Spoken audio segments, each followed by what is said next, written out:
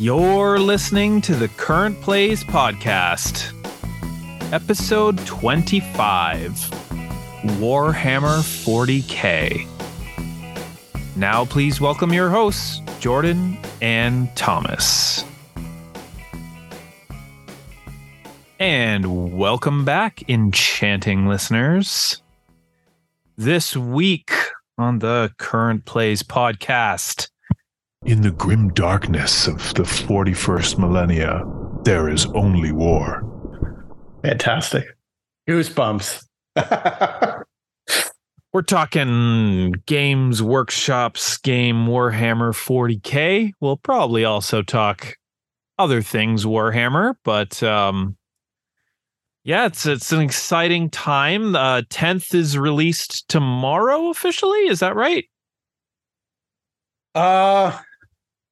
That's soonish. Anyway, soonish. 24th. So we still got a bit to go. Oh, yeah, a few weeks to go. But pre-orders just happened on, depending when this is released, which will be Sunday, would have been the last Saturday, not the one that just passed before this one's released, but anyways, it's recently. There's a good. There's a good word. Yeah. Pre-orders went up. I got on the list at J&J's, of course. So you're doing it.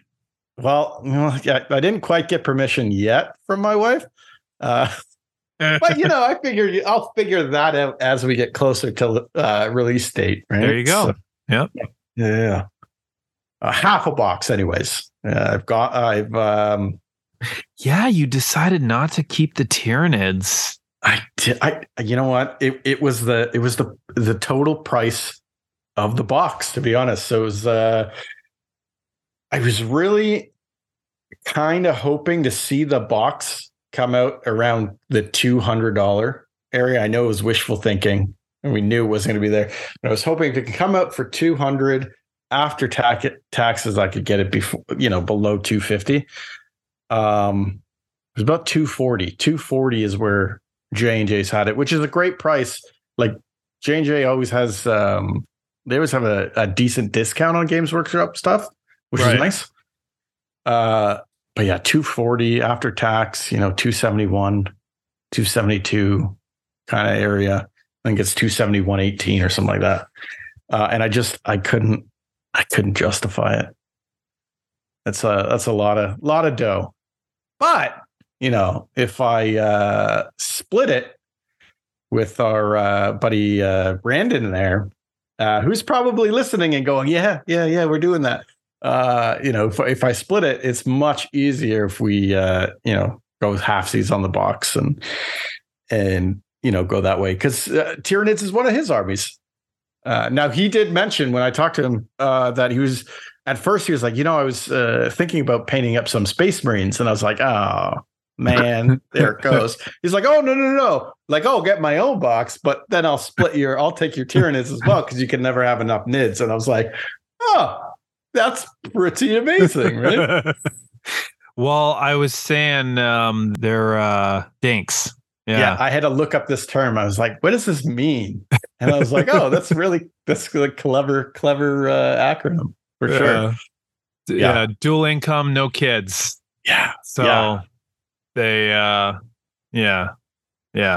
buying a box and a half of Warhammer isn't nearly so painful for them, I think. Yeah, that's fair. Yeah. But, Brandon, he does beautiful stuff with his painting as well, right? Oh, yeah. So, and that's, he was showing me some stuff. He ended up getting like, I think it was one of the tanks from J&J's as well, but there was two left side panels of the tank, so no right side panel. So he got the model for like $20 because you can't build. But he was like, oh, I'm just going to make like scenery with it, and I was like, wow, that's a really neat idea. And it's going to turn out well because the stuff that he's done and he's shared pictures with us, that's always, top-notch stuff, right? So I'm excited to see what he does. When we played at the store, like I was pretty proud of my paint job at least for the models I've painted. Yeah, yeah. But we went to the store and everyone's just like crowding around him because his paint jobs are just like way better. Like, and I don't mean that to like put myself down or anything. I mean that to prop him up. Like his paint jobs are amazing. Oh, for sure. Yeah. And it's funny because he never played Warhammer. He just painted it, right? Yeah, so he was purely hobby. I'm so excited. Now I don't know if he was able to pre-order one of the boxes. That's the thing. Because I think he was looking at doing it right off the GW site.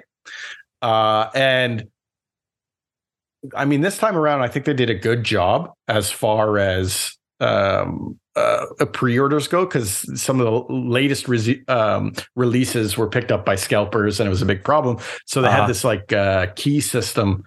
That's how you say that, right? Anyways, they had a lineup system. There you go. That's a easier word. Where you logged into the site or join the site, and then you had to wait before you could actually like get into the shopping cart area to purchase something, right? And then you had so much time to do it. And I think most people ended up getting a copy of the game, and it was around for a few hours afterwards, at least three or so hours, but. Yeah, so I'm not sure if he got on that, but at some point they did run out of stock. Right. So now it's strictly, your potentially your GW stores or kind of those third party stores, basically, right? Which is great because there's a trade off, right? You can go through the GW store and likely get it quite quickly. That's not always the case. Soon as it's not released. Always the case. Not always the case, right? Or you can try and go to another shop, like a game shop, like J&J's, and you'll get a decent discount. But they might not be guaranteed stock from GW, right? Now this time around, I don't know. It'll be interesting to see.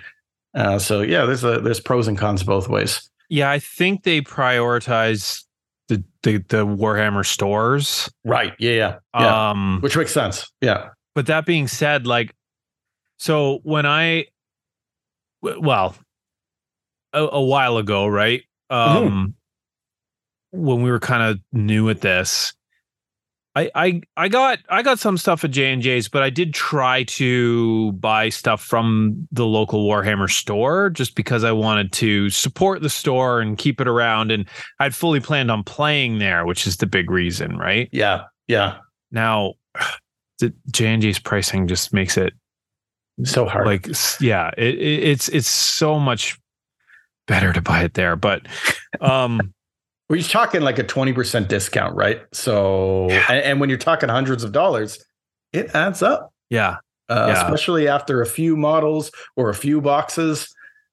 Yeah. That's a big, saving over the, yeah. I tried to buy at the store as much as I could. I don't remember what it was, like maybe a codex or something. But I pre-ordered. Actually, I think it was a bunch of sister stuff that was like brand new. Yeah. And maybe the new codex, like, anyway, my order, like I pre-ordered this and expected, to get it like right away. Yeah. Release day. And, right. Yeah. And meanwhile, it was weeks. Mm-hmm. Weeks. And like, I could have walked over to J&J's and bought everything, right? For at least like 2 or 3 weeks, while I'm sitting there waiting for my order to arrive. Yeah. Actually, you know what happened was I came in and I'm like, Mike, is my order in yet? And he's like, man, he goes, I'm sorry, it's still not in. But he had everything stocked on his shelves. Oh no. So he just took out of his stock. Yeah. And basically fulfilled my order himself and then handed it to me. And he's like, don't worry about it. your order will come in eventually, and then I'll just, put it back out. Sure. And that's what he did. And apparently it was another couple of weeks after that. Like, yeah, that's wild. That's so wild. And that's the thing, like some of these shops, they have good people running them, right? So like he didn't have to do that. But like, right. yeah, it was a garbage situation for you. And, it's good of him to do that. Plus, it ensures that, okay, maybe sometimes you go back and you purchase a few things, right? But you hit the nail on the head there with one of the things you said where you had planned on playing there. And I think that's where it really comes into play, right? Like if you're going to a Warhammer store to paint using their paints or playing at their tables with their terrain and that kind of stuff, or using that space, I feel like that's it's a good reason to also support the store, because you're basically renting out play space that you maybe typically wouldn't be able to do at home, maybe, or you wouldn't be able to get people over to play, right? So you're going to pay a bit of the extra money, that extra 20% or 15%, depending on where your local stores are, right? But you're getting something for that, right? You can't go to J&J's and play Warhammer 40K on a table there. They just don't have the space for it, right? I'm sure they'd love to do that, and they talk about some of the gaming spaces in the kind of Kitchener Waterloo region, but they're a shop, right? You go there, you pick up stuff. Whereas the Warhammer stores, the Games Workshop stores, they're there to kind of promote Warhammer and Age of Sigmar and all the Warhammer IP stuff, and get you trying it out, learning how to play the game, all that kind of stuff. Because that's the other thing. You can go into the shop and be like, teach me how to play this game. Yeah, of course, no problem. Let's go. They'll set you up with little armies and you can duke it out kind of thing and figure out before you actually get into the hobby if you like it, right? And advice with painting and stuff. And they always have like beautiful models on display and whatnot. And I remember going in specifically with Mike and looking at some of the Skaven models, and I was like, oh man, those look so nice. And he was like, oh yeah, super easy to paint. Actually, I use contrast paints for all that. And I was like, you don't say. But I like contrast, right? So, it's just, it's a different experience for sure. And I think if you're going to play in the stores, you don't have to purchase everything, but it's good to support the store too, right? You got to get back to that, community kind of thing. Yeah, for sure. I mean, it was the same playing, Friday Night Magic at the local shop, and you want to, okay, you're paying in to play Magic there, but there's a reason for that too, right? So the stores get all this, they give out all this prize support. Yeah. And they have to like buy these promo packages from the companies. So when you go and you pay whatever it is to play Friday Night Magic or whatever, like basically you're paying a portion of the prize support, and likely the store is still losing on that. So yeah, like you buy your boxes there, you buy your cards there, you like, Mo used to like sell like chips and pop and stuff, and I would go like buy that once in a while, right? Because sure, yeah, just support them, right? Keep them going. But yeah. But it's also the it's nice when the economy is chugging along and your dollar goes farther, right? Yeah, so, exactly. When things start to tighten up, those are the first things that hurt, right? But I can't remember the last time I bought into Magic. Yeah. I specifically, I don't know why I said that so weird.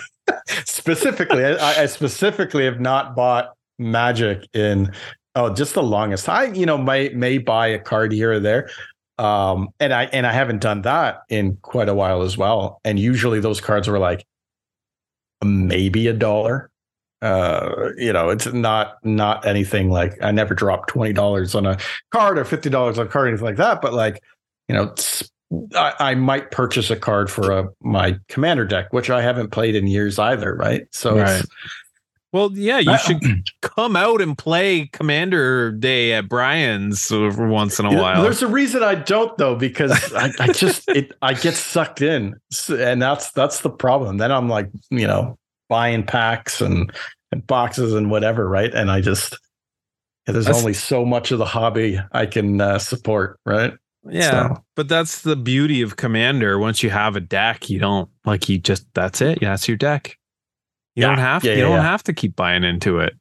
Yeah. But he keeps talking about doing drafts too, and okay, okay, I could do a draft maybe, but that's the thing that sucks you in, right? Like that big time. The draft is the biggest thing, yeah. Because you pull that one nice card and then it's like you're done. You're sucked in. At that point, there's no giving up, right? You've tapped back into that, junkie vein. So, yeah. There's man. Besides Magic and Warhammer, what sort of gaming did you get done this week? Yeah. So I played a couple of games of Fort. I played nice, yeah. Played one game at home with my wife and daughter. And interestingly enough, well, they both said this, but I think my daughter's just parroting my wife. My wife said that she found it overly complicated, like too complicated. And then I told this to you guys, and Kevin remarked, he said, sounds like she's just not interested in learning the rules. And I'm like, you know what? I think that's probably what it is. Yeah. As much as she said she was interested in playing it, she's not really. Yep. If she could just play it, sure. But the learning, yeah, I think I might have mentioned this before. Her work is very brain burny. Like she's a research scientist, right? So she's, burning calories with her brain all day long. And when she, wants to relax, she wants to do something not involving her mind, right? So yeah, which I get, but I want someone to play games with. But so anyway, we did play Fort. My wife picked squirt guns. So, and then I think we did the same thing. Our first game, tried to stick to that suit as much as possible. Yeah. But a lot of what the squirt guns are discarding cards, and so she didn't really understand it. And so she just started discarding all the good cards so that I wouldn't get them, doing air quotes there. And obviously that's not a winning strategy. So discard is a hard mechanic to master in any game, I feel like. And then you add it on to your first time playing a game, and that's just that's like a recipe for disaster, right? Because the discard can be there's so many ways to use that, and so many games that do it slightly different and whatnot, right? But it can be a super powerful. And I struggle a lot with when we do deck building games and there's a discard mechanic.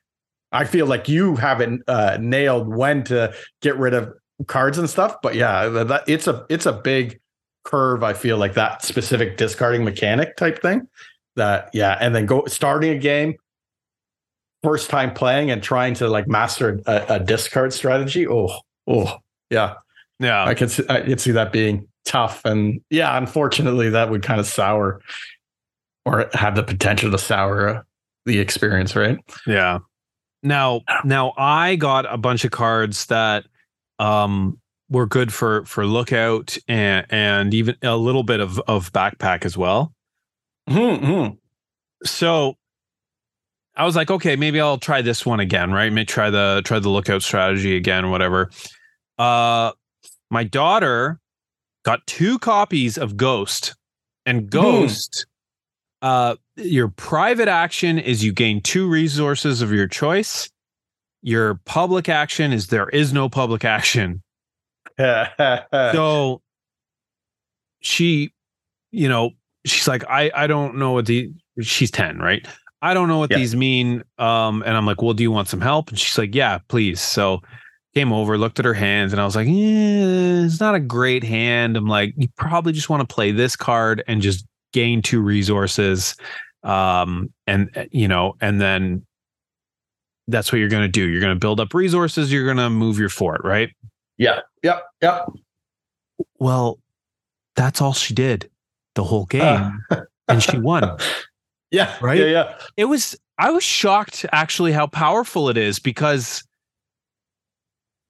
okay, you're only gaining 2 resources, but you're consistently gaining 2 resources every turn and not allowing any other public actions. Yeah. So you're denying everybody else resources, right? And so I was like fiddling around with trying to, do lookout stuff and maybe put stuff in my backpack and try and gain points and blah, blah, blah. But again, you still have to work on your fort in order to put stuff in your lookout. And then she won. Now we tied in points, but then she was the one who got her fort to level 5, right? Yeah. And I kind of came to this realization that unfortunately, I think there's just no reason to do anything else but try and gain resources and up your fort level. Just race to fort level 5. That's really the only real viable strategy. And maybe I'm wrong, but every other strategy also requires you to level your fort. So why wouldn't you just try to level your fort as fast as possible? So then I actually got it out again at work with a workmate, which was cool. And I was like, I'm just gonna gather resources and increase my fort level, and I crushed it. So yeah, everything else was a red herring. That's too much, too bad. But you're right. Like, I mean, backpack space, lookout space, all that stuff is tied to your fort level. So you're increasing fort level so that you can have better space in those areas. But because you're doing fort level, you might as well just keep doing the fort levels at that point, right? Yeah. That's too bad. Yeah. Because that was a fun one. I enjoyed playing that. But yeah, if that's a flaw that you may have found, then that's kind of not great. But my workmate enjoyed it, and she said she'd love to play it again. So there's nice. that, right? Yeah, that's all right. Yeah, absolutely. Yeah. I think go ahead. Oh, I was just going to say that I got my wife to play Welcome to the Moon. Oh, nice. Katie doesn't really typically like board games. So, I was like, I really want you to try this just because I find, and I've said this before, that the flip and right, roll and right mechanic fascinating. And I wanted to share that with her and be like, hey, you gotta check this out and tell me what you think about this specific mechanic. Right. And we played it, and yeah, she was not interested. We finished. She was like, it's done. I was like, yeah. She's like, okay, that's good. I'm like, oh, I was so excited to share it with you. And no, but you know what? Games aren't her thing. So it is what it is. But yeah, I was like, wow, you're going to play. And then we're playing, and I'm like, isn't this neat? She was like, I was like, oh, like you're flipping numbers and you're putting things in things, right? Isn't this cool? I'm packing too much. It's funny you were saying about, Sarah saying having a mentally draining job and then just kind of not wanting to put the mental capacity forward during gaming or whatever, right? Yeah. It reminds me of, and I mentioned this on our chat too, I used to play a game on the PC called Papers, Please.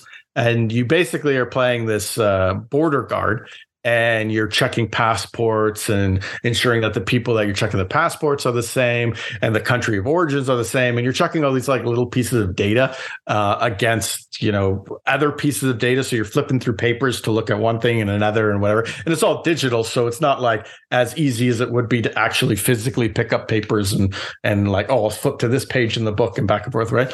I convinced her to try this game because I was like, oh, it was really fun. Come try it. She felt like maybe 2 minutes, and it was like, I feel like I'm at work and I don't understand how this is a game that you actually enjoy. Right? Like, what's wrong with you? Right? I was like, oh, I thought it was fun. Like, look, you can go through the X-ray scanner. Oh, look, they got a weapon. No, that was something was wrong with me, right? So, but yeah, that's different taste, right? So, but that's fine. Did you get anything else played? Well, I've been playing some mobile games actually. Direwolf had a pretty big sale on, like 50% off of a bunch of Direwolf. Sure, yeah. Direwolf games. Is that yeah. Yeah, that's what you messaged our group chat about that. Yeah. So, if you don't know about it or don't have it, the Google Rewards app, fantastic. So good. You get a little survey every now and then, like 3 questions. Answer the questions, you get like between 30 and 50 cents usually. Doesn't sound like a lot, but adds up. Yeah, it certainly does. Yeah. I had about $16 and change burning a hole from my Google Rewards, and then I saw this Direwolf sale, and I'm like, you know what? Let's splurge. So I bought Sagrada, Fox in the Forest. Oh, nice. Yeah. Yeah, I haven't played it yet, but okay, it's I'm curious on what my you think phone. of it. Yeah. And Yellow and Yangtze. Oh, Reiner Knizia. A Reiner Knizia game, yeah. Nice. Yeah. So that one I also have not played yet. And the reason I have not played Fox in the Forest or Yellow and Yangtze is because I can't get enough of Sagrada. It's so much fun. I'm all over the place here. The first time I played, I think I messaged you and said, I can't tell if I love this game or hate this game. And then I think the second time I played, I was like, I love this game. Amazing. Yeah. So in Sagrada, it's a dice drafting game. And you're trying to. The theme of it is you're building a stained glass window, but essentially you're drafting dice and placing dice down on this 4x5 grid, and the grid will have certain limitations to it. So some areas you have to put a certain color, other areas you have to put a certain number, and you're going to again draft these dice to and fill out this grid with all these restrictions. And every game you flip up 3 public objectives and 1 private objective, and essentially that's going to tell you how you're going to score points for this game. So every game is slightly different, and sometimes it's like you want every die in the same row to be a different color, or every die in the column to be a different color, or everyone to be a different number, or like you want the same color in diagonals, things like that. So you're trying to make patterns while working around all these restrictions on where you can place your dice, while working around the randomness of rolling dice and drafting with all the other players. So it's a bit chaotic. There's a lot of randomness, obviously, because it's a dice game. that's mitigated with certain like abilities that again randomly get dealt out onto the board. That you can usually use a couple of times per game. But yeah, so much fun. We'll talk about this one later because we played it last night. Yeah, we did. Yeah. So that'll go into one of our new segments. But I'm also because I loved the game so much on mobile, I went out and bought a copy of it from J&J's for the table. For the table, and Sunday's Father's Day, so I'm going to force my family to play it with me. Amazing. Yeah. See, these are the type of games that are perfect for mobile. They're great on the table, but they also port well over because they're not super complicated, right? So yeah, I put it on the level of like Patchwork. Right. Patchwork is a perfect example of a game that's great in on mobile. I've never played on the table, but with Sagrada it's great on the table. It's perfect on mobile because it's just one of those things you can play like 40 times, 400 times if you want, and it's it just plays well like that. But yeah, like if this is too gross, I'll cut it out later. But I wanted a game I could sit on the throne and play a quick game of something. You know what I mean, right? That's where I got all my Patchwork plays, right? So and this is perfect. It's like the perfect length. It's the perfect amount of complicated and the perfect amount of simple. Yeah. I love it. So yeah, anyway, it's also a game I thought that is simple enough for the family might actually play. I really hope they will.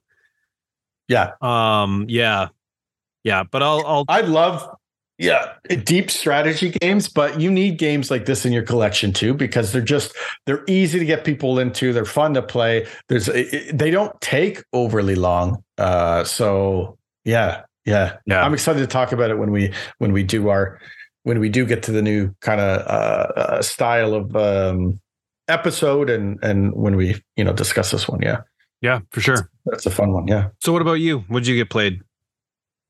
Yeah, I like I said, I got Welcome to the Moon. I mentioned this last episode as well. Played it a number of times. Played it even more times. I actually started the campaign with it. So it's neat. It's got it has a campaign, like a introductory campaign, and then I think it has a more maybe a slightly harder campaign as well. So I've started the introductory one just to kind of get used to how the campaign works and whatnot. And it's pretty neat. I'm not sure. I think I mentioned, but it basically gives you like a choose your own adventure type paragraphs to read. Right. And depending on what you choose, those are the objectives that you're, basically the extra missions you can score extra points for in each of the levels of the game that you play. Right. So like, I won't spoil any, but some of the objectives, if you're just playing straight up a base game, are like focusing on your robots and your calendars, right?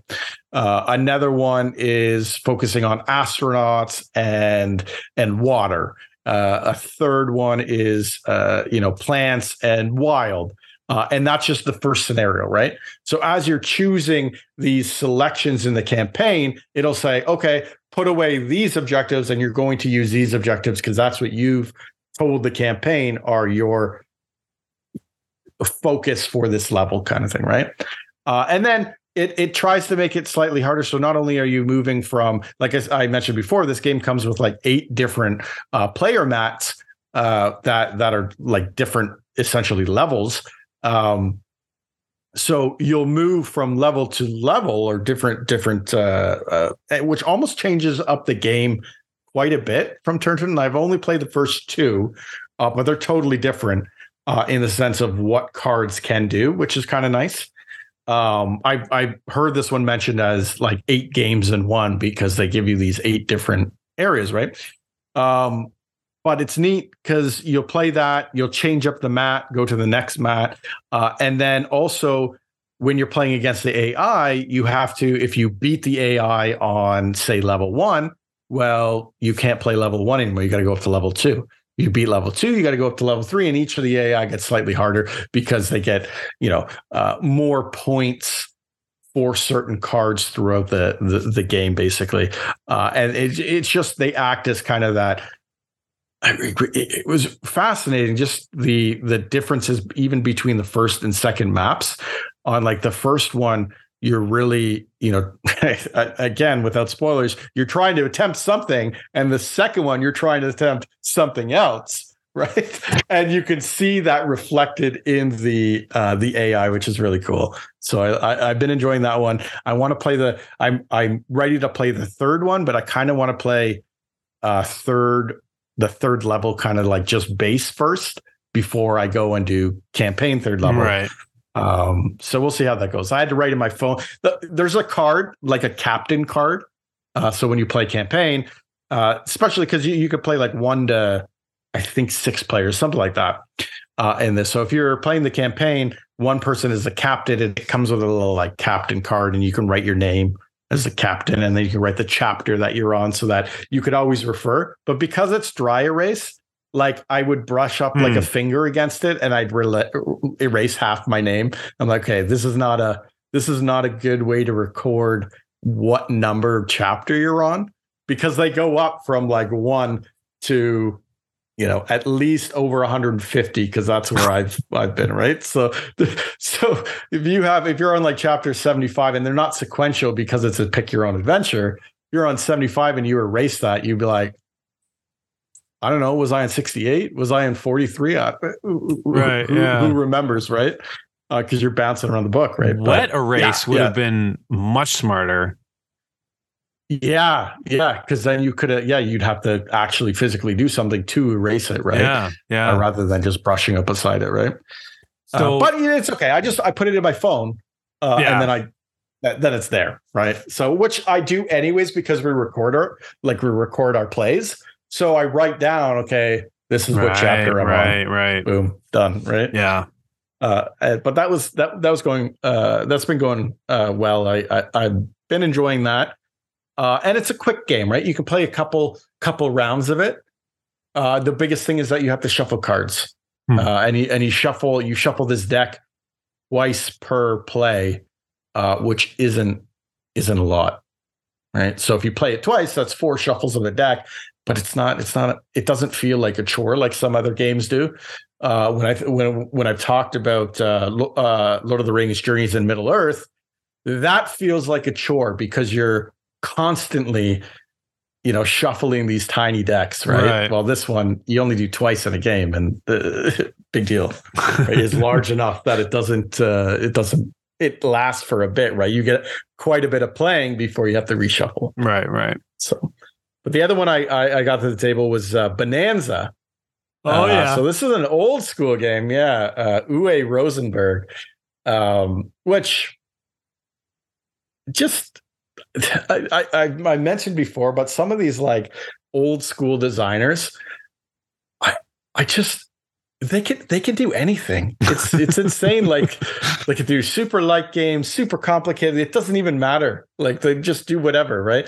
Like I've talked about Vlada Chvátil many times because I really enjoy his games, but like he's got like a Pictionary game, right? Like how do you go from like a Mage Knight, it's ultra complicated, to a Pictionary game and make both these games really good, right? To code names, which a party game, like I don't get that. I don't know how some of them do it.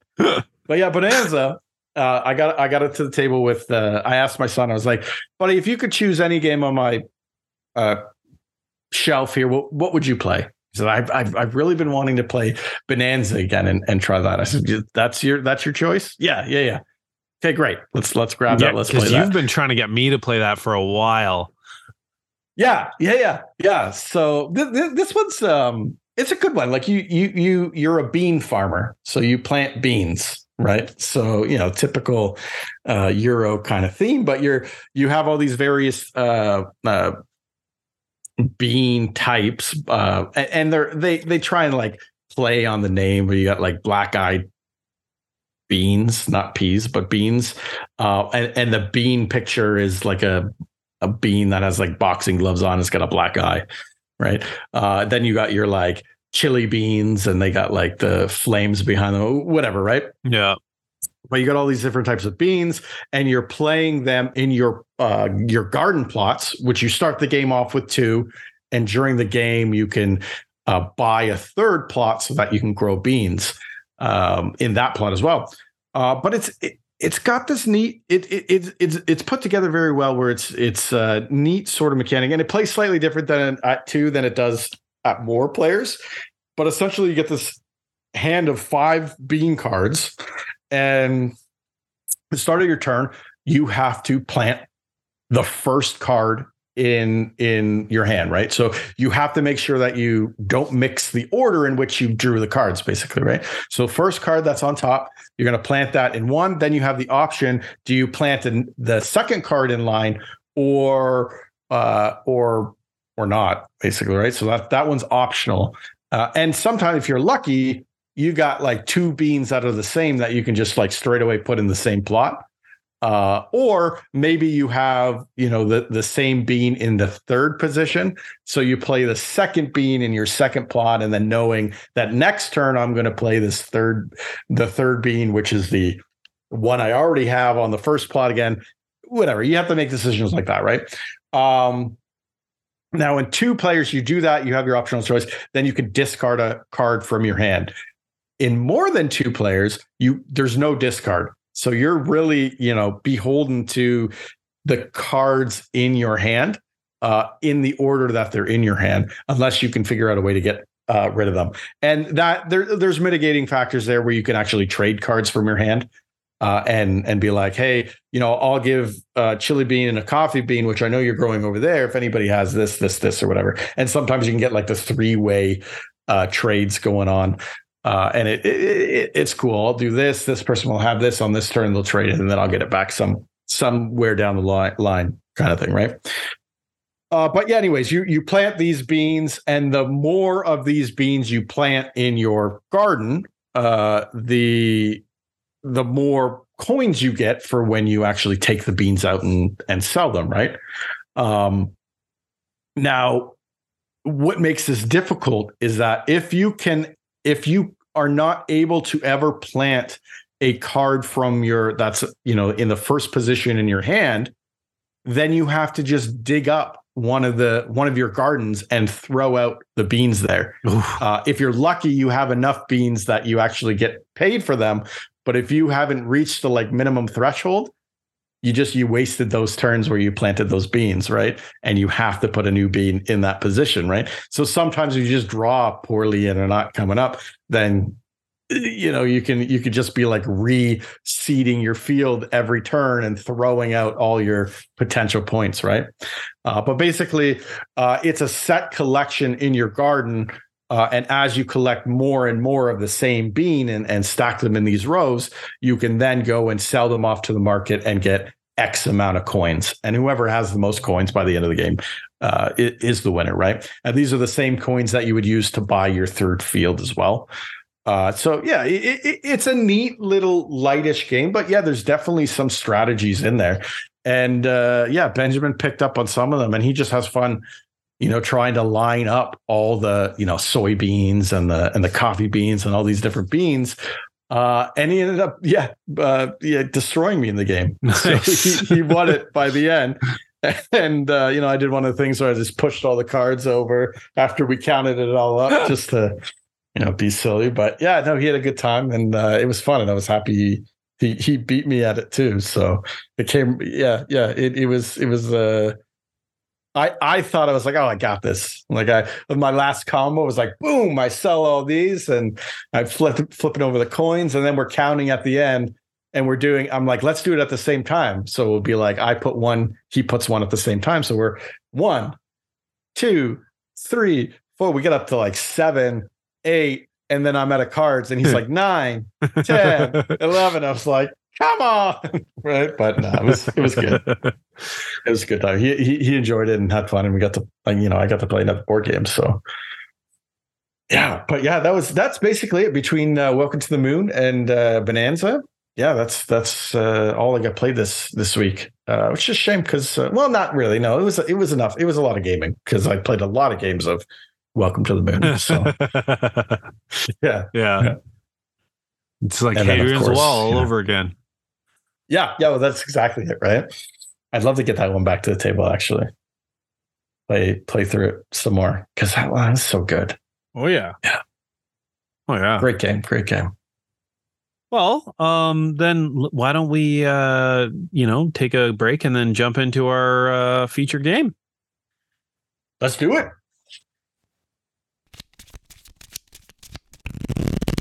Hello, faithful listeners. Jordan here with a quick word from today's sponsor, us. Thomas and I really enjoy making the show, and we really hope you enjoy listening. If you do, tell your friends about us. Spread the good word. We'd really appreciate it. And we promise you, if you keep listening, we'll keep talking. Now back to our show.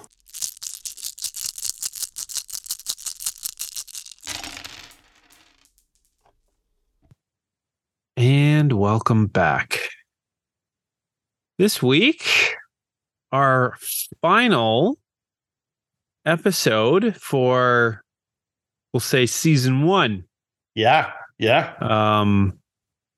Is going to be about Warhammer 40K. Now, we talk about Warhammer quite a lot on this show. And this is the first time we've sat down and actually played a game of it. Yeah. So it's time to actually do a dedicated current play on it. Yeah, and I think that I think it's great. It's a perfect time to do that to wrap up the season, as we're calling it. And this specific time, this game we played, and we've mentioned this someone on the channel before and or the podcast before, and I don't think we deep dived like we're about to, but this was basically our 3-player game with you, Kevin, and I. Who I also, a caveat to that, well, not really caveat, but Brandon was actually invited to this as well, but he had a prior engagement, so unfortunately couldn't make it because it could have been a 4-player event at one point. So would have been better, to be honest. 100%. Don't play Warhammer at 3 players. Still, don't do it to yourself. No, don't do it.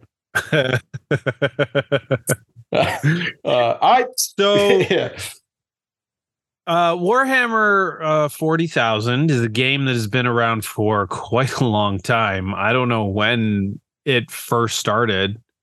70s, 80s, I don't know. Yeah, I want to say 90s maybe. Yeah. I don't know. I always thought like 80s, but it could be 70s, it could be 90s. But yeah, it's been around for a bit. I mean, you look at some of the models and you can tell some of the some of the artwork. For sure.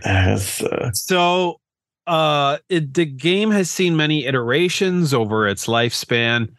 We both sort of started this hobby right at the tail end of 8th edition, which I think a lot of people got back into Warhammer in 8th edition. I hear 7th edition wasn't very good.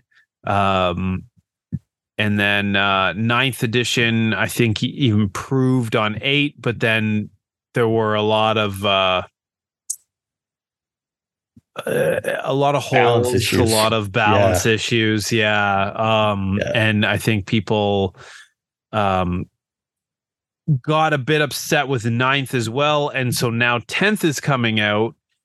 And basically what this means is the core of the game remains the same, but then they'll change some or a lot, depending on the edition change.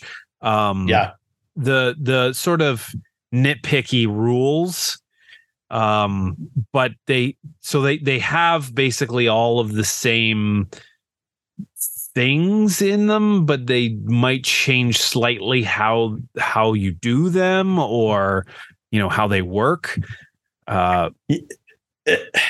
It's always a funny thing of the addition changes across any miniatures game. Because I remember, like even Hordes, you can look at the Mark IV rules, and I just didn't have the patience because. And I'll tell you what, like with Warhammer, we actively play Warhammer, so I have the patience to actually look at that. But there's a lot that's like a copy paste over, right? But you have to read it all, because there might be a paragraph that's changed in there, right? So you're going, I know how oh, wait, no, what's this, right?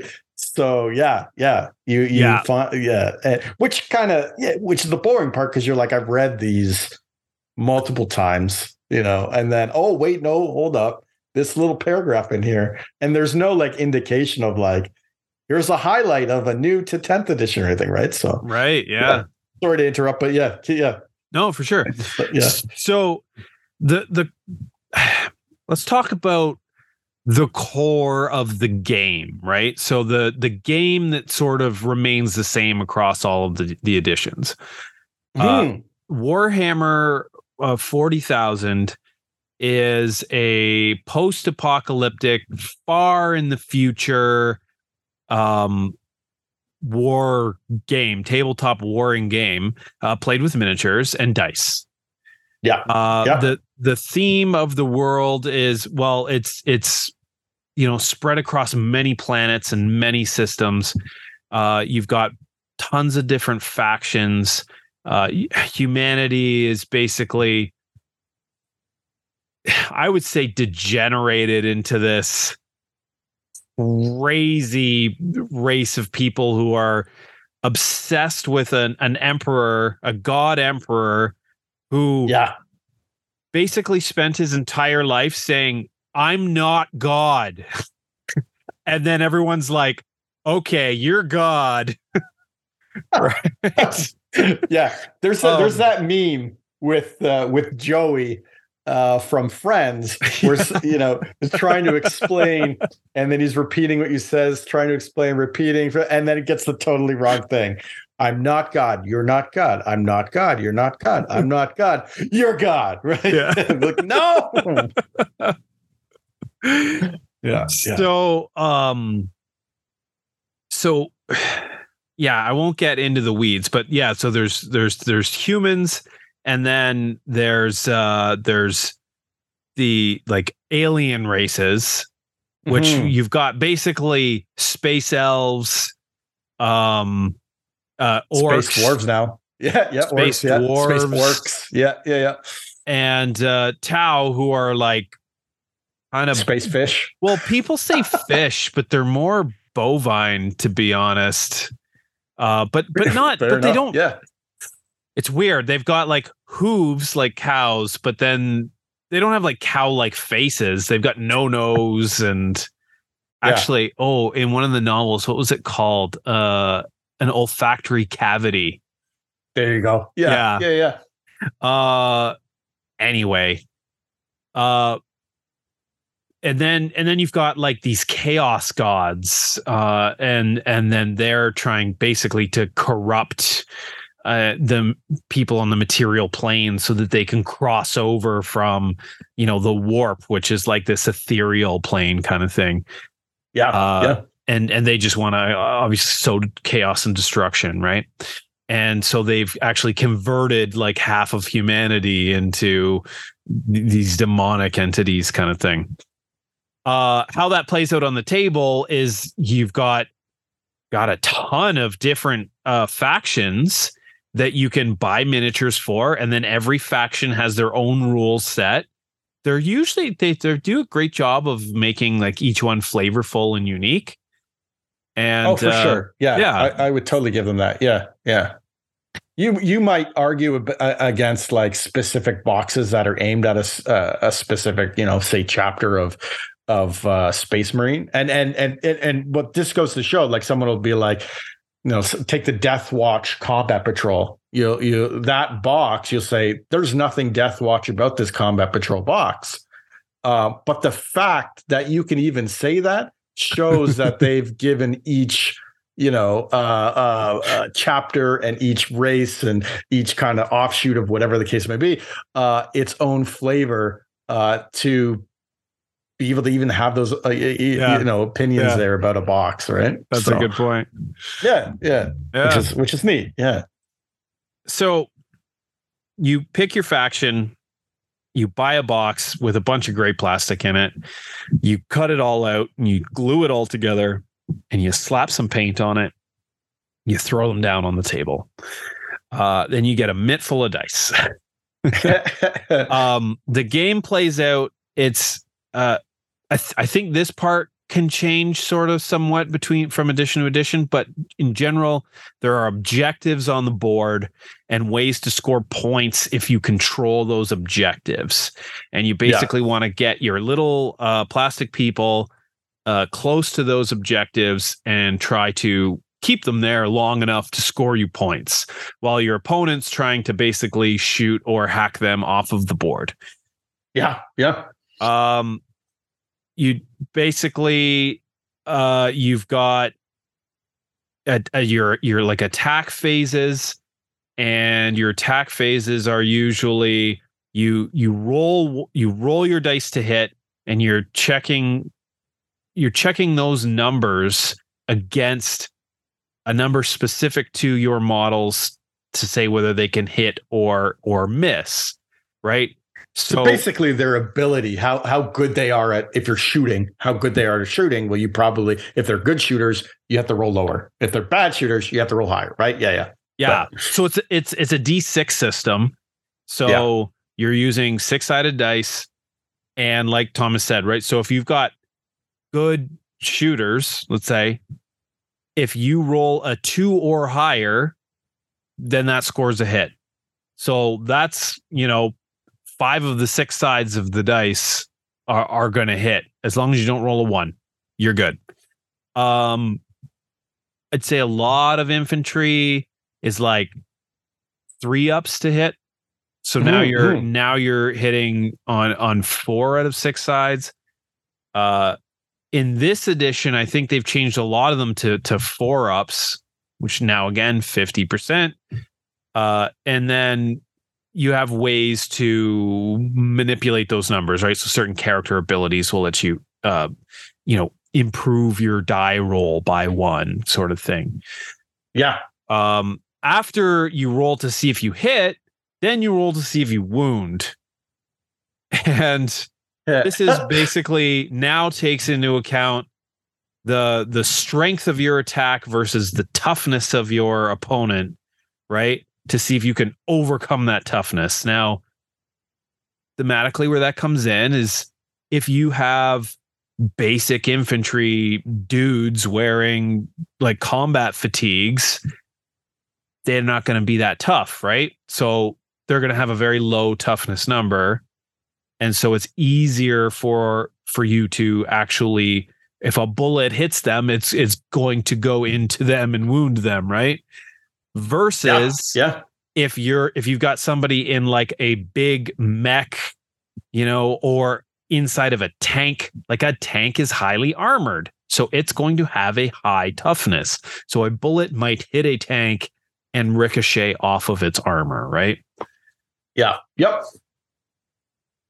Then if you can manage to hit and manage to wound, then they get a chance to save save on that attack. How this plays out thematically, I'm not quite sure. The bullet would have gone through the armor, but your Space Marine managed to move in such a way that it ricochets off. I don't know. But each model has a save value that they then it's called an armor save. So it's supposed to be the armor saving them, but then what's the toughness for, right? But anyway, and then the weapon attacks can have armor penetration values, which will subtract from their save.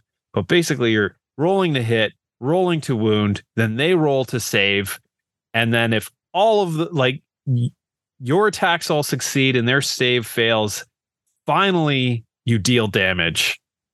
Yep. And then you add up the damage on these models, and when the damage equals or exceeds the number of, they call them wounds, but you can think of them as like health points, HP, right? Once their HP goes to 0, that model's removed from the board.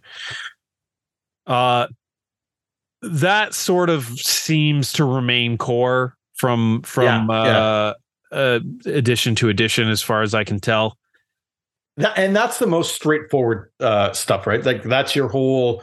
That's the main, the core area of the game there, right? And then you just got added all this extra stuff, right? So yeah, so much extra stuff, right? Yeah. So every unit can have their own special rules, and then the armies can all have their own special rules, and there's different phases of the game. Actually, in general, it goes, you move, then you shoot, then you can make a charge to try and get into melee, and then there's the fighting phase, so like the melee attacks, and then there's like a wrapping up phase. Yeah, there used to also be a psychic phase, so some of these units have like special psychic powers, right? Not psychic, they're psyker, but yeah. So that's a good example of a rule change from one edition to the next, right? That psyker phase has now been removed from the game, and in 10th edition, it's just an ability that happens. Yeah, you basically include it depending on you'll have ranged weapons that have the keyword psychic now, or melee weapons that have the keyword psychic, and it's just included in those steps. Really? Right? So you might have different protections from psychic or weaknesses to psychic stuff, right? So that's where those, this edition has some cool stuff that I'm interested to see how it plays out compared to 9th edition even. But in 9th edition you had a psychic phase, and that was basically just an extra phase of the game, right? You had your command, your psychic, your shooting, your charge and fighting, and then what's the cleanup one? Morale phase or whatever, right? Morale's gone now. Now it's just a cleanup phase, right? So Well, you do the battle shock now instead of morale, which happens at the beginning of your turn instead of the end of your turn. Yeah. Right. So that's those things are neat, and they've introduced some new stuff there as well. And all this is done over the course of 5 rounds, right? So whoever wins the roll off at the start of the game, you're going to go first. Then your opponent goes. That's 1 round. And then you go opponent, right till you've reached 5 rounds. At the end of the 5 rounds, whoever has the most points from like Jordan said, scoring those objectives, or sometimes you get points for destroying the enemy, doing those kind of things. So a combination of the objective play and how destructive your army can be, you can earn points these different ways and win the game that way, whoever has the most points. Now 10th again throws a bit of that on its head, but I'm curious to see. I don't know fully, like we haven't seen all the stuff out at once, as far as there's this card play mechanic where you can choose sort of your objectives based on these cards you're drawing, and I don't believe we've seen all these cards yet, so that'll be interesting as well. Which take place, because in 9th edition it was you had your primary objectives, which are basically the mission objectives that came with whenever scenario you were playing, and then you got to choose secondaries as the player, and those secondaries were secondary objectives that you thought, I can score points doing these specific options, right? Yeah, and they were faction specific. Yeah, exactly. Right. Now those are gone with 10th to a certain degree, and they're replaced by these card mechanic here. And then you also get the option, I think, by round 3 in 10th edition, where you can just say, looks like I'm not going to be able to win this using these card play secondaries, let's call them. So I'm going to do the Hail Mary thing and not play with the cards, and I'll draw from this other deck, and that's what I have to complete. And if I can do that, I'll get, a bigger bonus of points. Yeah, it's quite a different system, which I'm curious to see how it will play out. But it's supposed to make things more dynamic and less one-sided to specific armies, because I think that was one of the complaints with Ninths with the balance issues, is that if you ended up on a scenario that was harsh against your army, there was no way to win, right? There was no Hail Mary last minute thing you can pull. You just, if you were playing the Shooty Tau army and you got this specific scenario, that's it. You're done, because you have to be in melee for this scenario to actually win. And Tau doesn't do great, and whatever the case may be, right? So that was scenarios that would happen to people in the tournament scene, and it would be frustrating for them. Oh, my matchups were bad.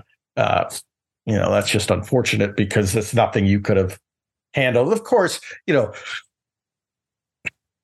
this is when you talk about tournament play, these guys are much better than us casual folks, but it's also take that with a grain of salt, right? I feel like you're always going to have that in games, right? Like 100%. You're always going to have bad matchups, it's an asymmetrical game, but you do want to try to minimize it as a game designer. Yes. Oh, for sure. Yeah. And we see that with other board games that do a good job of it. And 40K has had some frustration. So I know that was what a big thing, especially in Ninth. Well, I get most of our experiences from Ninth, so most of our opinions are going to come out of that, right? But a big part of the game was list building. And if you were doing it correctly, you were looking at the secondary objectives that were available to your army, and you're building a list that utilized those secondary objectives. Now, there's always in list building, building to your meta. So if one particular type of unit or team was very popular, you might want to build a team that's very good against it, or very defensive against the teams you see in your local play area. But yeah, if you want to score points, some armies are better at scoring primaries than others, and you really want to try and build around your secondary objectives. So if you're telling me now that they're switching to like some kind of random card based system, what is that going to do for list building? See, I don't know the full. I haven't seen all the full. I think you get all the cards. We don't really know. Yeah. So everybody has all the cards, and they're the same cards. Like you would have basically these two decks that are the same, and they only have. It's not like a big deck of like 60 cards, so you can have all these different objectives. No, they're all the same objectives. I believe you draw, randomly from those. Like maybe it's 5 or 10 or something. So you're going to draw, and you'll have like 3 secondaries, air quotes. But I don't know. It really depends. Like, cause they've only actually, like the core rules only released, an Eternal War scenario. And that had like, I don't believe it had any card play. It was just basically you're destroying the other player, or they're destroying you. And I think that's basically be the setup scenario for Combat Patrol. Because in 10th, with Combat Patrol, they've separated, and Combat Patrol is your smaller games. In 9th edition is your 500-point games. So they've tried to balance all the boxes against each other, the Combat Patrol boxes. So when you play Combat Patrol, these will all be, you can play any of these boxes against each other and have a good time, right? That's the the intention. Who knows? It's really come to light. Even just right now, GW is in the process of releasing a bunch of the index cards for the various armies, and that's how they've gone this route. And right away, people have found stuff that like, hey, are you sure you guys are balancing? Because this doesn't look balanced, right? Yeah. Now, the cool thing is that because everything is digital, right? This release so far, they've already been able to go in there and kind of like update rules that were overly broken to fix them before the game's even released day one yet, right? So you haven't been able to play because we don't have any point numbers here. I know we're off on a tangent with 10th edition versus 9th edition, but like we don't know points. We don't know what armies are going to cost or nothing like that. So you can't actually like, no one's been able to physically play it unless you've been to an event playing these games. But why I bring all this up is that I believe scenarios will determine the card drawing stuff. Basically, if you bought the Leviathan box, those cards are included. I don't know much beyond that. It seems when I've watched some of the like battle reports on Warhammer Plus that those things are coming up from turn to turn. But it's really, I wasn't able to like kind of like piece it together because I was also doing dishes at the time, not watching it like strictly watching a battle report. Yeah. So, but I think, like things were coming up and they're like, for this round, I'm using this, I get this or whatever. And they had some say in how that was working or whatever, right? But seems interesting. It's supposed to be more balanced that way. With the exception of the random drawing. But then I think there's also a way you can do it so you don't random draw, but you're going to get less point. I don't know. Somehow they balanced it to have this. Right. Okay. But that didn't exist in 9th, right? So you were right. How you said it, where you could build your army based on the secondaries you were going to aim for. Those were you going to pick when you go. Now, me personally, I never got into any of that stuff where I was building armies around the secondaries. I always like to just build an army that was thematic or did things that I thought was cool. And for me, what I thought is cool in 9th edition is shooting. I wanted to build shooty armies, right? I picked Space Marines, which are great all around armies where you can build shooting armies, you can build melee armies, do what you want. So that's what Space Marines are good at, that they have avenues like that. But yeah, that's how I used to build my lists.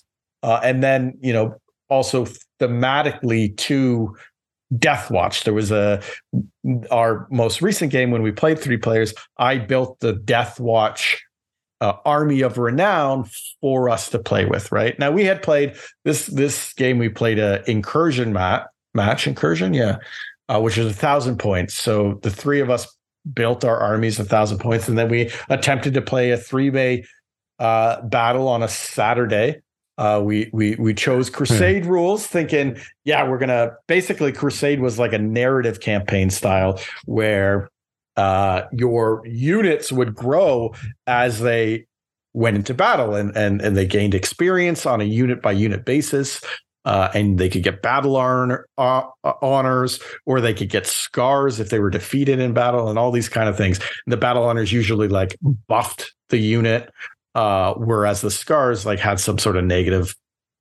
It was harder to get scars, but in any case, right? Yeah, they got a debuff. Like a debuff. Thank you. Yeah. As you were going from game to game to game, your specific army that you're carrying around is growing and changing in ways that are specific to how you are changing it, right? What bonuses you're giving it. So no 2 armies would look identical unless, you picked all the same buffs and whatnot, right? So you could really customize your army to, and it encouraged the Crusade also encouraged you to like name all your detachments and even models and units and whatever you wanted to do, right? So that was the intention, right? So we were going to do this. We were going to play on a Saturday. We booked the whole Saturday off. told their families, see you later. We're going gaming. We're going to get at least 3 games. Let's get 5 games in. Why not? Let's do it. Let's do it. You thought 5. I always, I have a very bad perception of time. So I always think things will take much less time than they do. But so how many games did we get in? 1 8-hour game. 8 hours. 8 hours. Oh, it was brutal. It was fun. Don't get me wrong. I enjoyed it. It was fun. Sort of saw the outcome happening by like the end of round 2, start of round 3. But we still had another 4.5 hours to go. Oh my! It's just Warhammer is a 2-player game. Keep it at that. Just don't try and do what we did. Take her advice. To be fair, yeah, we invited. We were just going to have our Warhammer game, and then you were like, "Let's do like we did before. We'll invite everyone and just have a bunch of games going at once." And I'm like, okay, well, all right. So we invited Kevin, and didn't think he'd come because like it's a 3.5 hour drive. Yeah. But he came, and then we invited Brandon, who said he was going to come, and then the like 2 days before he backed out. Yeah, because he had tickets to some event, and he thought that he could just transfer the tickets to another day or another time, and then it turned out he couldn't. So yeah. So that worked out. Unfortunately, I know he wanted to come too, because we've talked about it since, and he was like, "Oh yeah, I wanted to play with you guys, but wasn't able to." And it sucked. But we're like, yeah, no, it's fine. Like we can do 3-player. Look, there's a scenario here that has 3-player. It's fine. Yeah. We got this. But don't do it. Don't do it. It's not 8 hours was too much on one match for sure. Especially like, we built these Crusade armies, and it was going to be nice to like upgrade them per match and then go. But yeah, that's definitely not the way to play Warhammer. And we should have, I should have known better. I know you were skeptical too about how many games I thought we were going to get to. But yeah, I thought like 2 games tops, to be honest. And then we didn't even get that. Yeah, and we typically take longer to play a game of Warhammer anyways than like the book says it should take. Yeah. Or what the tournament players take. So, taking that into effect, could have kind of saw that happening, right? But, so the way we played our game, and we determined randomly who was going after who, but basically, Kevin was scoring points for every unit of yours that left the table. Mm-hmm. So Kevin was gunning for you. You were gunning for me, and then I was gunning for Kevin. Yeah. So, and it is an interesting way to do things, right? Because you think, okay, I'm going to focus on this opponent, but at the same time, I need to protect myself from the other opponent, right? Yeah. So I don't want to give Kevin points by killing your unit, but I do want to reduce the number of models in your unit so that they can't kill me. Which actually worked out for me so well in our game. So well. So well. Yeah. Yeah. So right off the bat, Kevin's playing orcs, and he's playing specifically like a clan of orcs that just likes to go really fast. So he's got like a couple of units that can just race across the board. So he races right into your face with like 1 or 2 units, which wasn't anywhere near enough to like do any real damage, but it was enough to tie you up. Yeah. Because Space Marines, especially the units I had 1 slow unit and 1 quick unit, but because we were playing 1,000 points, like that was basically it. I had like 5 units, but 3 of them were characters. Yeah. And then 2 of them were like large 10-man units, right? But yeah, that's it, because I play Death Watch, which is Space Marines, but it's an elite Space Marine army, so I get even less models because it's elite. Everything is really strong, right? But yeah, so he rushes right into my slow guys, and like right away, that unit's tied up. Like that's it. So, and for the rest of the game, that was pretty much it. I'm trying to maneuver them, but I can't, because he keeps crashing into the side of it and slowing it down, right?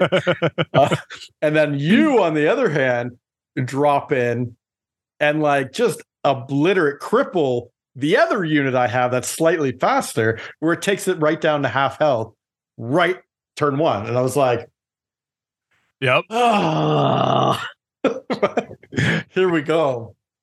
And that was so punishing too, because now I'm like stuck between this like wave of orcs and then the gunfire of the Tau on the other side, and just like in between both these like pincer moves, which like Space Marines held out. Like they lasted. I didn't get tabled, and I think I only lost 2 of the characters. I kept all the units and whatever, right? So like I didn't lose everything. Not even really close. It was somewhat close. Yeah, it was close. It was close. Yeah, they were close. By the end of the game. By the end, yeah. Well, yeah, like I still had stuff alive by the end of it or whatever, right? Yeah. I was like crippled right there, right? Because like I can't move this unit because it's too slow to get across to get to your stuff, which is on the other side of the board, which I needed to kill for points. And then the one unit that I could move, well, now it was down after round 2. There was like 2 models left, and I just had to hide it in the back of my deployment zone so it wouldn't die and give, Kevin points at that point, right? So that one's out of the game now. Which was so good for me. Yeah. Because I was like terrified of that unit, right? Sure. So I bring in my crisis suits, which are these like Tau in big mechs, like think like Gundams, right? Yeah. So these Tau in these battle suits come down, and they, like you said, like take out half of that unit. And then I think you fired back, did a bunch of damage to mine. Then I knocked yours down again to 2 models, to the point where you just wanted to hide them. Yeah, I think actually it was 1 model, and I was able to because I had a healer, I was able to get 1 more model back in that unit just so it wouldn't die from like a pot shot or something, right? Yeah. Now, but yeah, you're right. Then I had to hide it. Yeah, I put on this big show for Kevin that I was really trying to obliterate that unit. But the fact that 1 survived was perfect for me, because then he didn't get any points, yet I eliminated the threat to myself, right? And 100%, yeah. Sure, you blew that unit off the board right after that, with your heavier unit, right? But because I'm Tau, I still have like a ton of units on the other side of the board. So I got a few points. But, those were my heavy hitters that you killed, right? Oh yeah, for sure. Yeah. But like Kevin sent all his heavy hitters to you. He left like 1 unit on the back objective that I needed. So like I just shot him off the board and then moved into that objective. And then he ended up, because he was moving towards you, he ended up like completely in my line of sight, where I just sat back behind a building and used my like long range cannons to just shoot him off the board. Which was great for you, because you're getting points every time one of his units dies. I'm trying to get to you so I can kill your stuff, but I can't, because I got this, orc wedge in the side of me. Every step I take, something else is charging into me, right? I'm like, I can't get to your units back there, like bring them. And then by the time like you started spreading out across the board, I'm taking casualties from the orcs, and then I'm dealing them back. So we're like deplenished, because like the only way I could get away from Kevin's orcs was to destroy them, which sucked, because I was like, but then I'm giving Jordan points, but I can't help it. I got to get there so I can kill him. The only way to get there is to kill these other things, right? So it was like this frustrating kind of slog across this map. And I finally made it to like the center of the board. And then didn't even stay there long, because we had like one more turn. And then I was like, well, I might as well try and get some objective play in here too, and get as many points as I can, right? Yeah. So I ended up doing some of that, but it was nowhere near, the points you had scored for it, because by that time Kevin and I were so depleted model wise that there's nothing we could do. Even if I fired everything into a unit of yours, I'd kill 2-3 models maybe, but so like unit of 10, 15 models, who cares at that point, right? Yeah. I still had enough to hold objectives, and that was the big right. So this scenario, we played it, I guess, a little bit different. So there were 4 objectives on the board, and you scored points if you held those objectives, meaning you had the most models within, what is it, 3 inches of that objective. So right away, like if you have an army with more units, you've got a better chance of holding more objectives, right? For sure. I managed to hold. Actually, the first round I got no objectives, because again, Kevin was sitting on them. And then I think I got like 1 objective the next round. But then I held, I think, 2 objectives for pretty much the rest of the game.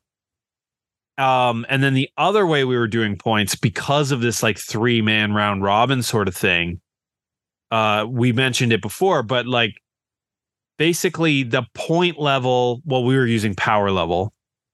Which is slightly different. But for the sake of the description, the points that each unit cost, if you destroyed or if your opponent's unit was destroyed, you got that many points. And that was our way to sort of balance, right? Because you didn't have very many units, but they were worth a lot of points. Whereas Kevin and I had more units, but each unit was worth less points. Or worth fewer points rather. So like that was sort of our way of balancing out the killing aspect of the game. And I didn't lose too many units, but between us, we tabled Kevin. So I scored max points there, and then I ended up with 141 points to your 65. And then Kevin scored 49. Now we were playing, a Frankenstein mismatch of games. Typically, a game of Warhammer only goes to 100 points. Like that's the max you can score. But because we're playing 3 players and we added these kind of rules and things to balance things out, that's But yeah, like it was a complete like rout. Basically, you just like. Yeah, we were ruined, right? To the point, like I added up points, like of like how much stuff we destroyed, and I even think you destroyed more. So, well, I mean, like you killed it's hard to say, right? Because we were. If I killed 6 of Kevin's model in a 7-man unit, and you cleaned up the who. I mean, you got points for that anyways for the unit being destroyed, right? But like it was tough. Like that was a hard thing. And then even at the start, like just playing with 3 players, that first turn I went last, and like I couldn't get onto an objective in that round. Like I couldn't reach it. when Kevin had like crashed into me, slowed me down, you had shot, half of a unit off. Like I couldn't make it to the first objective, even on round one, which is a problem because, objectives is where you score lots of points too, right? So then I wasn't on an objective till I think round 3 is when I was finally able to actually get onto an objective. Yeah. And that's like, we're round 3 of 5. And yeah, it was just, I couldn't reach your stuff. I was killing Kevin's stuff. And it was fun. Like we were rolling dice and blowing stuff up. And that was great. It's such a different dynamic when you throw in a third player. And then if all things don't line up perfectly, you and I, so I was killing Kevin's stuff and I was trying to kill your stuff. You were killing Kevin's stuff and then, killing some of my stuff when it suited you well, because it kept me from shooting your stuff. And Kevin was just killing my stuff. I don't even know if he shot anything at your stuff, which ended up. Yeah, not really at all. Yeah, being to his ultimate detriment, since he finished off with everything wiped, right? Yep. Yeah, and that's always a dynamic shift there. That like, I wonder if Kevin played more defensively, would he have lasted longer? But who knows, right? Because orcs aren't meant to play defensively; they're supposed to get up in melee and attack, right? But yeah, it's such a. It was definitely interesting. I just was like 8 hours of playing the same match was, that was painful. Because it was like, oh man, I really wanted to like improve stuff. And then, I took that night, I took that roster and I was like, well, Google Drive, delete, trash can, there we go. Because that's it for thee. Because this was our goodbye 9th tournament, right? Yeah. So I was like, I'm never going to use this again, so I could trash it, right? Spent all this work putting it together. And then we never got to upgrade things because there was really no point in being like, okay, this gets this experience. Now I don't need to figure the math out because we're not doing it, right? Yep. So yeah. So like if you bring a named character, then you don't get experience points, so you don't get to upgrade them because named characters come with their abilities and their weapons and they don't change. And that's true for campaign, that's true for narrative, match play, and it was like, why are you bringing named characters? We're playing Crusade, and I'm like, yeah, but how much are they really going to get upgraded? And it turned out not at all. So I was not pretty even happy. But geez, Yeah. so like 8 hours, right? If we all took our turns completely evenly, right? You're playing for 160 minutes. So you're playing for basically 2 2/3 hours. Right. Yeah. So that's like you're essentially 5.5 hours of downtime each. Yeah, exactly. Yeah. I It's guess not that's the way to play. I guess that's not entirely true because You're getting attacked and rolling saves when you're and getting all that attacked, kind of thing too. Yeah. But then that's still like 2.6 hours of downtime where you're just not involved at all. Yeah. That was a lot. It was too much. I we've done it twice now where we've tried 3-player games and both have ended similarly, where like I think the first time we tried it, we didn't even finish the game. We finished maybe 2 rounds of a game. Yeah. I won't do it again. It's not something I'll be like, yeah, let's do it. I just got to remember, because I envision it differently in my head, and then I'm like, yeah, we got to do like everybody in here will 5,000 game. No, it never happens that way. But yeah, and that's the shameful thing is that like, if you're listening to this, you're like, oh, this game sounds terrible. No, this game is fantastic. Like, miniatures game, like, and I've mentioned it before, you got to get into a miniatures game. If you're a board gamer, at least get into one miniatures game, because you got to try them out, because they're great. And Warhammer is fantastic. Like it's a ton of fun. Like it includes all the stuff that's fun. You got list building, which is, super addicting. You got miniatures that are awesome to play with. You got terrain that's always awesome, and then you got like your rolling dice, which is awesome. You got ways to mitigate those dice. Like there's a lot of cool stuff that goes into these miniatures games, and Warhammer is like top of the pack of great games, right? As far as ones that we've played and I've read rules for, right? But yeah, just like. Yeah, the 8 hours, the three player match. I would not do that again. I wouldn't recommend. Stick to the 2, and hopefully, I'm like, even like as far as 10th is, we keep talking about 10th. These games are supposed to be more streamlined to like even cut down on that, and that would be perfect. Like if you can get a miniature game done in a reasonable amount of time. I mean, I think we'll probably have to cancel the podcast at that time, because we'll be too busy. We're like, no, we're just playing Warhammer now over and over and over again, right? So yeah, no new content, because we played Warhammer for a month. But yeah, if we could last night we played 2 games last night, not Warhammer, but like board games. Yeah. Could you imagine we could play 2 games of Warhammer in a night? Right? Like, that would be like mind-boggling. Like it would be awesome, right? It's just like, oh yeah, okay. Yeah, we would. We totally just want to play that all the time.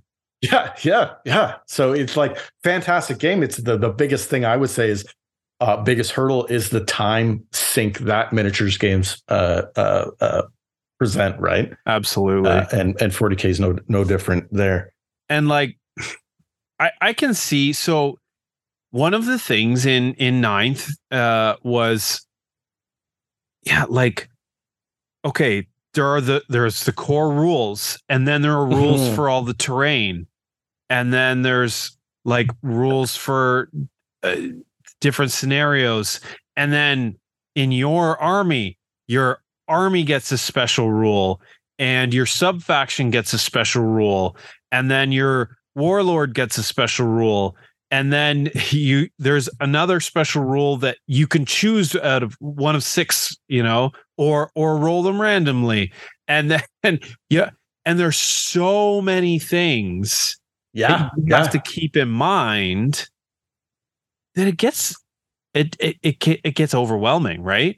Even in the points where you're like your unit composition, you can have different weapons on each of the models in like a 10-man unit.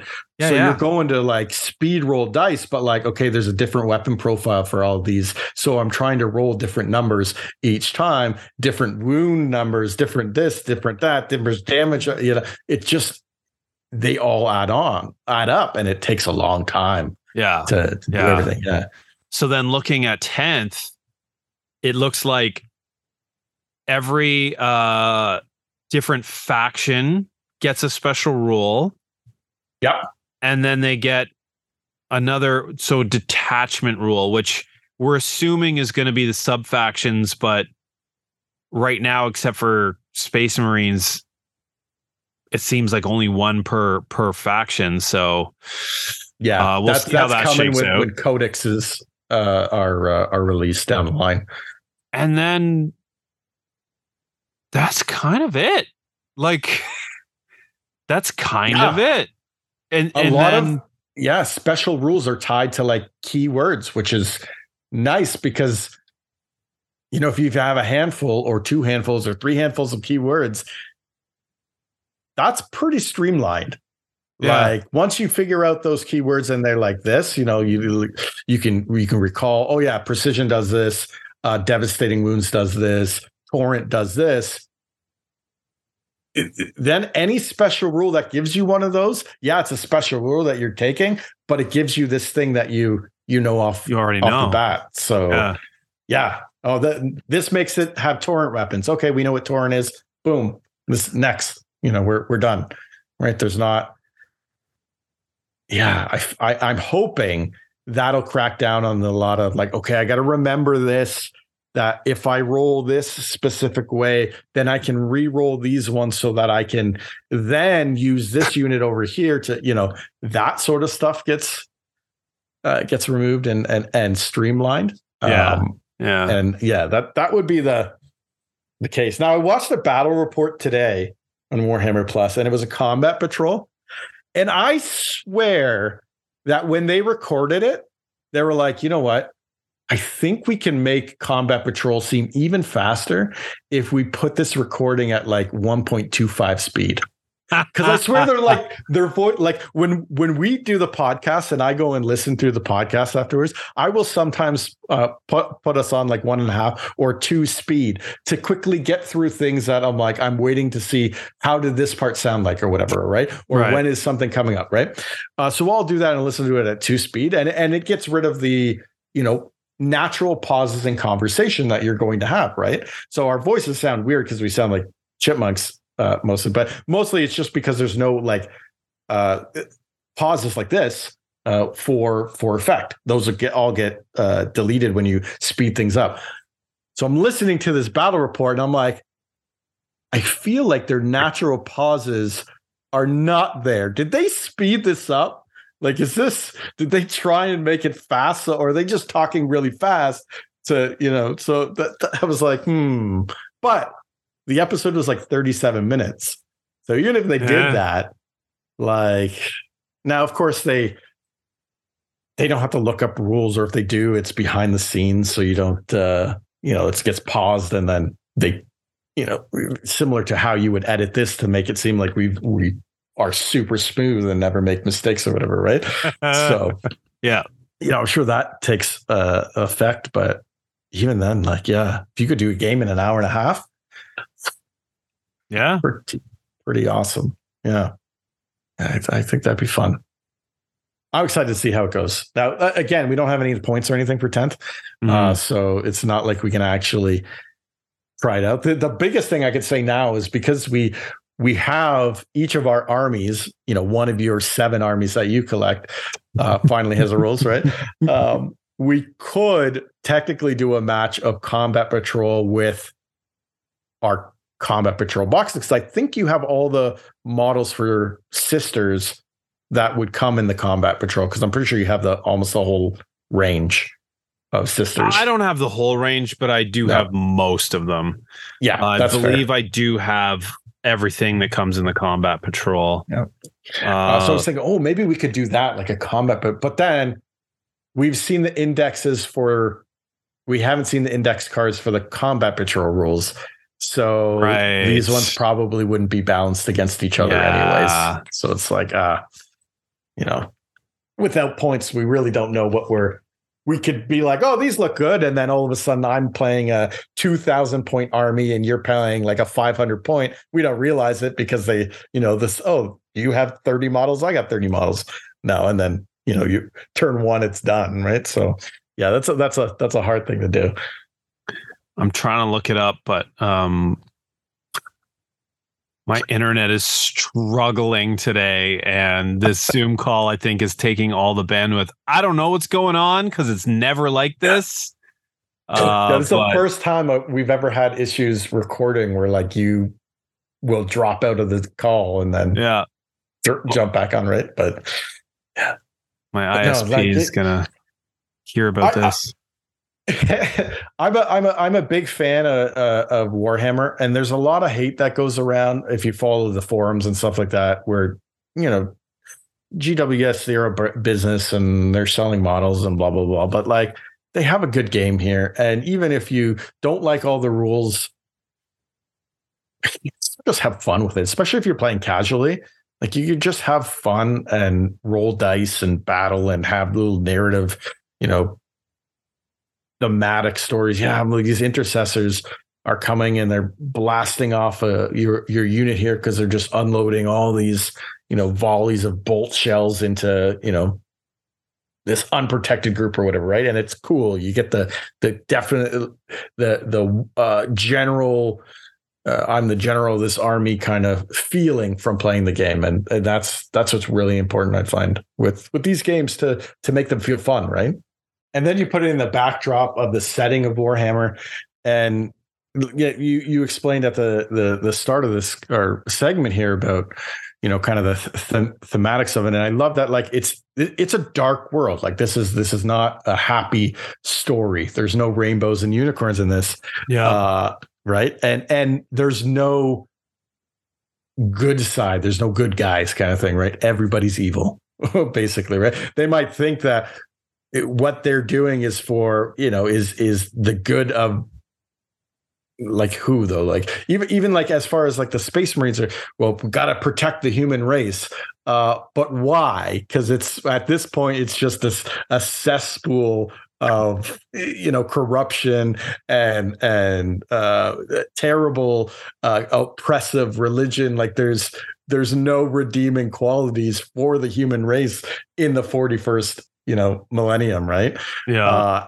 And it's across the board with all these different, you got pockets of things where like, oh yeah, this is a nice kind of thing, but it's mostly tainted, right? Yes, the dark gods are considered maybe super evil, right? Of all the evils, because but a lot of them it's just they're based on like base emotions that only have strength because of how how negative the entire universe is, right? So Yeah.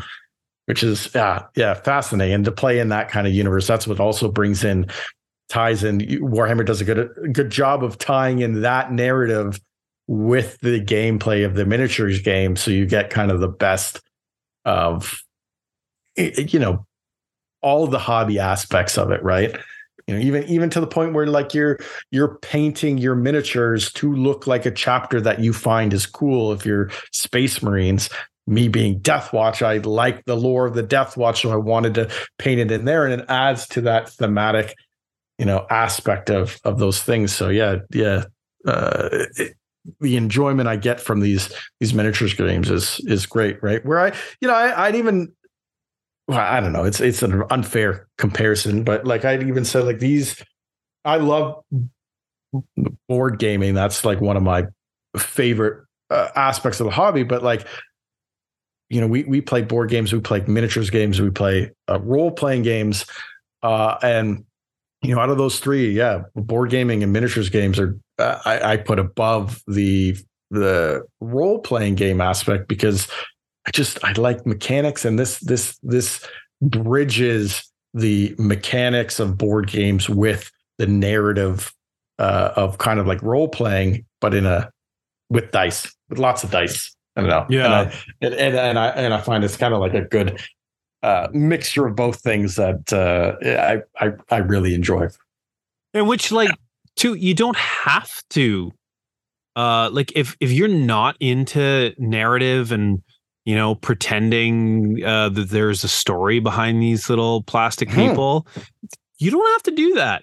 That's like, you can just put them on the board and roll your dice and do your math and win or lose, right? But if you want to play that narrative side of it, and you can even play like totally unbalanced matches where just like, because you want that story aspect and you want to see if you can pull off some heroic deeds or something, there is room for that in this game. And they have like a whole play style that's based around that, right? It's great. And the dice, you're not somebody who likes dice, but in this but this game, the part I find so fascinating, right, is because you're rolling so many dice and because it's a D6, you're almost always getting that bell curve. You're playing probabilities, right? Whereas if you were rolling 3 dice, it'd be very swingy. It'd be very random. Sometimes you would do incredible and sometimes you just not.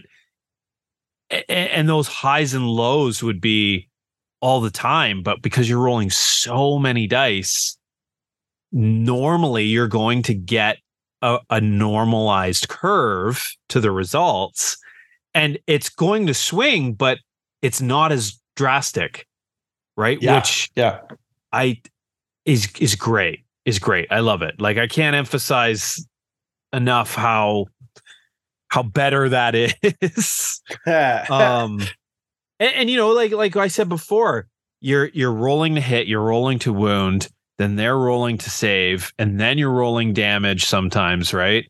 So you might be firing off 40 shots and only do 3-4 damage, right? You might only take off a couple of models, which sometimes that can be like, dang, but you know, you don't want a game where somebody walks in and then blows all of your models in your unit off the table before you get a chance to play with them, right?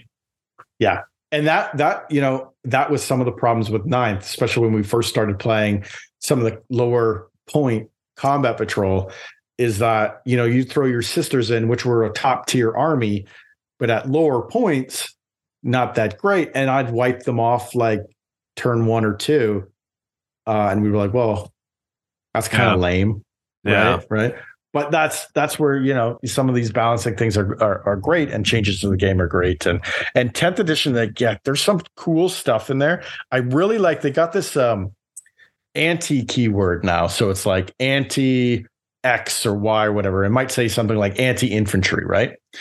And I'd like the range that this mechanic can get, because you can have anti-infantry, you can have anti-vehicle, you can have anti-psyker, right? Then you could get really specific and have something like anti-tyrannid that is, you know, specific to a race, right? So all these keywords, and they give you buffs or whatever, right? And I'm like, wow, that is so neat that you can have something that will do well against a specific enemy, right? So there's a specific lieutenant in the new box set that's been on this. So the new box set is Leviathan, and you got the Space Marines and the Tyrannids, the Leviathan. Oh my goodness. Group. I don't know. I forget the name of it. Of Tyrannids. That's the Tyrannid Hive. There you go. The Hive. Yeah. Okay. Yep. I couldn't think of it either. Hive, right? Yeah. So you got this Leviathan Hive that's basically coming over, and then that's what this box is named after.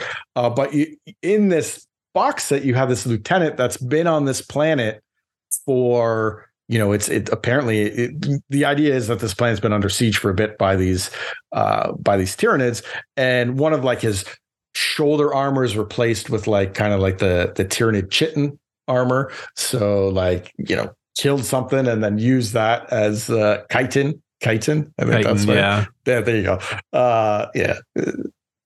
English. Anyways, chitin armor. He's got like the chitin shoulder, and just like things like that. And he has the keyword anti-tyrannid, because he's been living on this planet basically doing this guerrilla warfare with the Tyrannid organisms, right? And I'm like, I just love how thematic you can get with that kind of stuff too. You would never include this model in your army unless you were playing a Tyrannid army, because you basically wasted that keyword, the anti-Tyrannid, if you're playing against Sisters or Necrons or whoever, right? But it's cool to have that kind of like flexibility in some of the models and the keywords that they might have, right? Yeah, that's pretty awesome. I'm excited for that. Yeah, I'm pumped for 10th. I loved playing 9th. The amount of times we got to actually get it to the table. Like I said, like the biggest thing for me is just the time aspects. Mm-hmm. And that's not even take into account like the time it takes you to actually build and paint your army. If you're into that, like I'm hoping at the very least you build your army instead of just like pushing around the bases or something, which we've never done. We've always built our armies. Painting I can get if you're not into the paint thing. But it's nice to also have a painted army as well if you can, you know, do that. But yeah, these miniature games, 40K is fantastic, and I would, I'm excited for 10th just to see how it goes, and if we can see some more streamlined stuff and bang out these games faster, I'm just all for that. Well, that's it for this week's episode. Thank you so much for listening. Check out our social media feeds for images of the games we played this week, hobby progress, and more. If you haven't yet, please give us a rating and review to help appease the almighty algorithm. If you'd like to support our show, you can buy us a coffee. Links on our website and in the episode description. Or just tell your friends about us and spread the good word. Tune in next week for more unscripted banter and deep dives into our favorite board games. Until then, gentle listeners, good gaming and good night. Good night, folks.